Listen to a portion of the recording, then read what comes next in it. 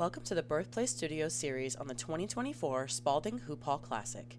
Each edition of the podcast will feature game recaps, interviews, featured stories, and more. Hello everyone, and welcome to episode 1 of this series.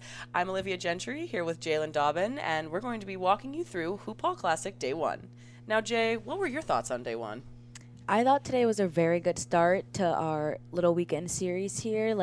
We got to see some really good competition take the floor today. At the end, there was some really close games. It got very physical, literally playing to the last second.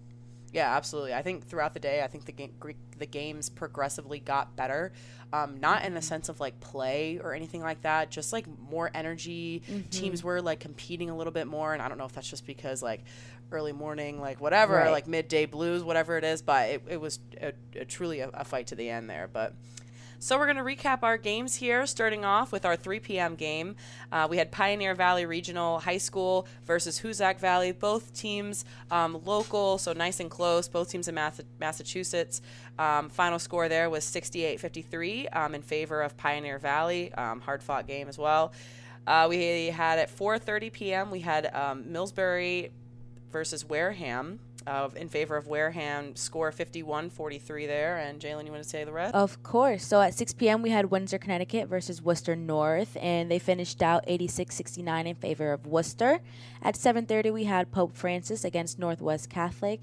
Northwest Catholic securing that one with a 74-50 victory.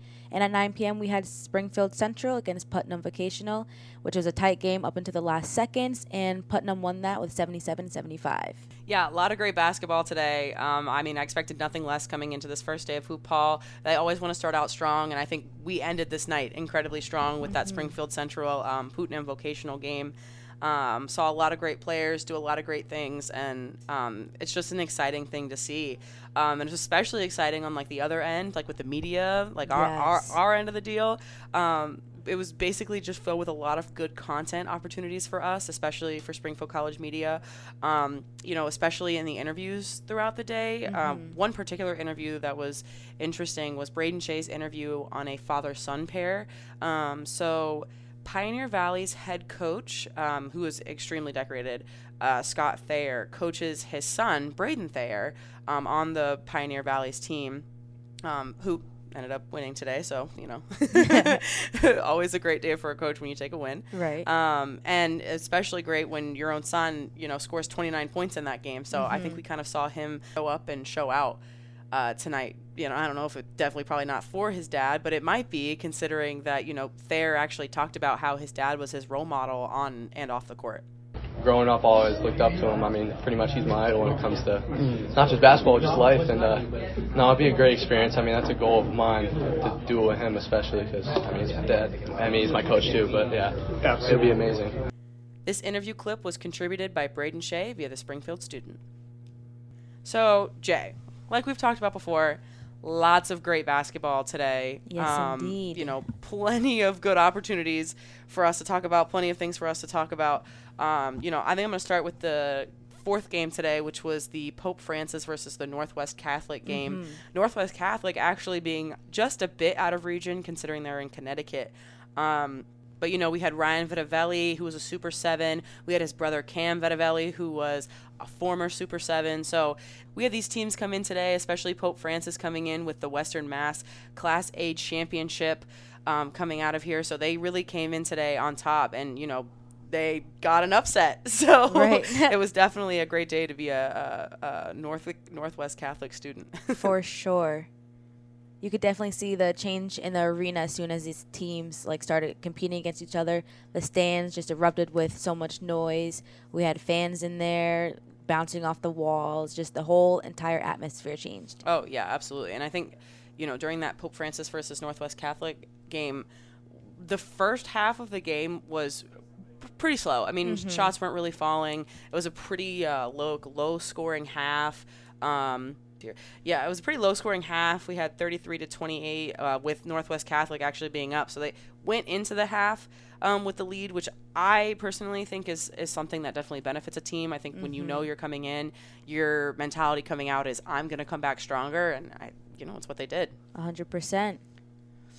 But yeah, definitely some standout players there with Braden Thayer. He shots again really didn't fall in the first half, but he plays extremely hard. Like, he is always trying to get a shot open.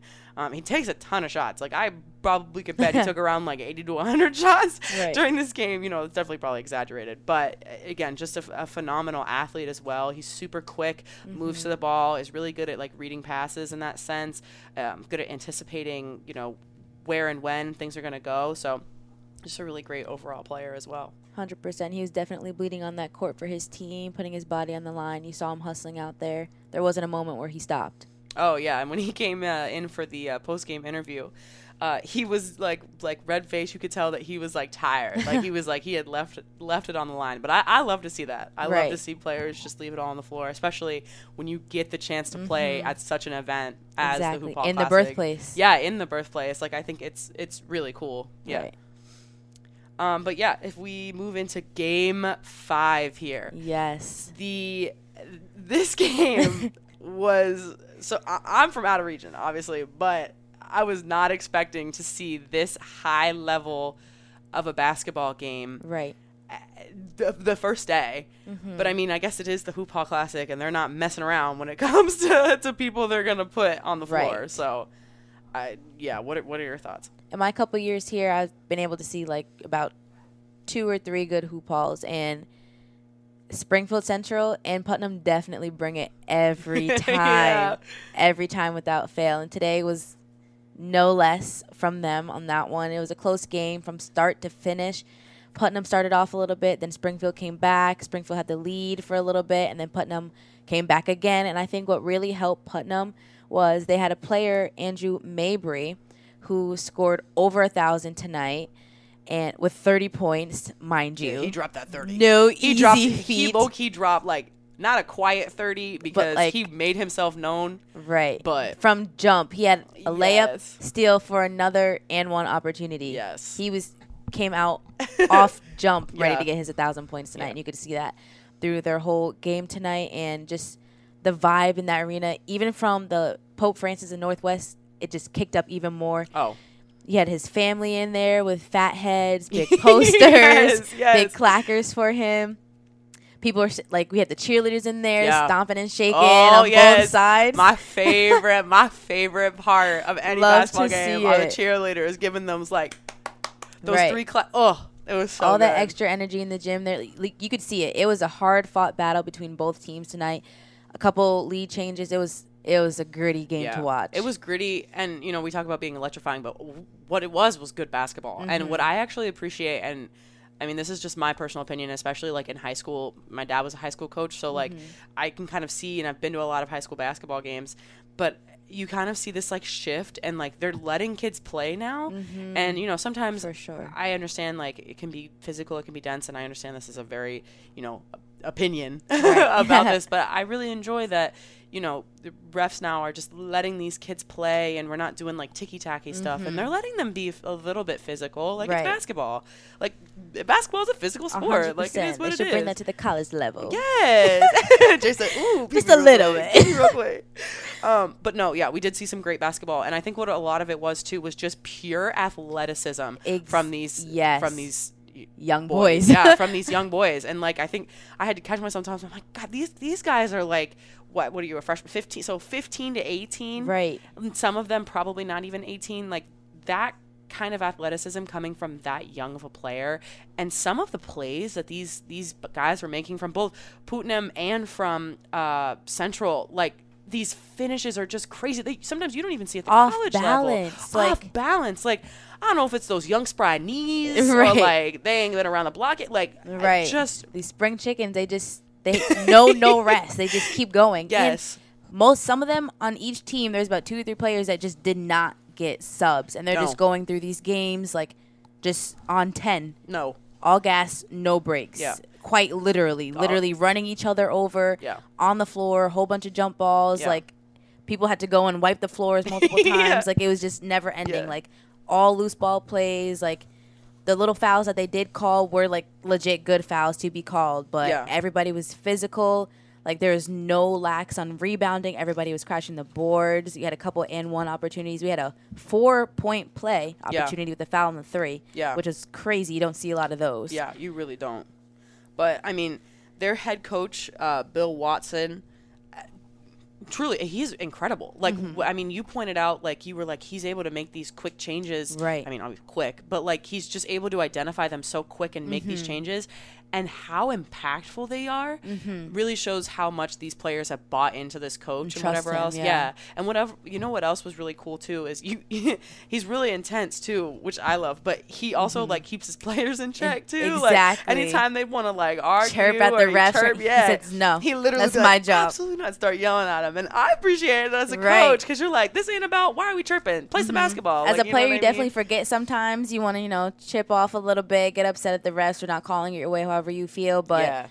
Like, props to him on getting on his players for staying in line on that. And you could also see, like, other players as well getting in there and saying, like, calm down or whatever. Those who really, really buy into the process and just know how to check their teammates and keep them in line for the betterment of their team. Yeah. Oh, yeah, for sure. And, again, like, these players, I think, what was it, number 15? Dante, he didn't come out at all. No. At all. He literally got, like, a calf cramp. And was like, all right, I'm going to go drink some water. Like a 2-second break. He didn't shoot his free throws, went out, drank some water, stretched, came right back in. He came right back in. And, like, he was still, like, kind of limping, but he was still making plays. And I'm like, that kind of thing is truly great. And we're all sitting there like, why is he playing? Right. like I don't even think he got, like, most, like, valuable player or anything, but he definitely deserves it. He was working on both ends of the court, guarding number 4 at times, who had 30 points on Putnam Vocational. Like, he put in that work. Yeah. Like, you could see it, like, nonstop. He trusts his team. He was, like, passing up his good shots for the great shot with his other teammates. He was just doing the dirty work, getting rebounds, making smart plays. Oh, for sure. And I think he might have gotten most outstanding player for his team. Okay. I think so. I'd have to double check that.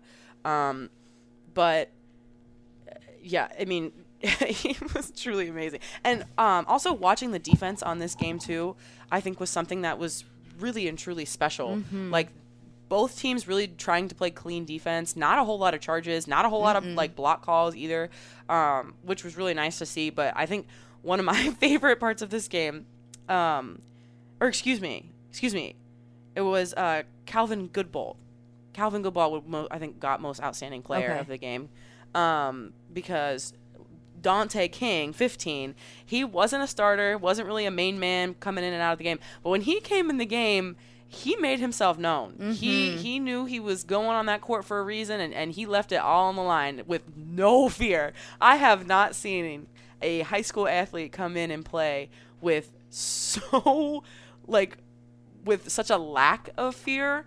It was incredible, and it was really nice to see too, because he came in and he was like, I might not be a starter, but I'm on this floor and you're gonna know it. 100%. That was it was truly good to see. It was truly good to see.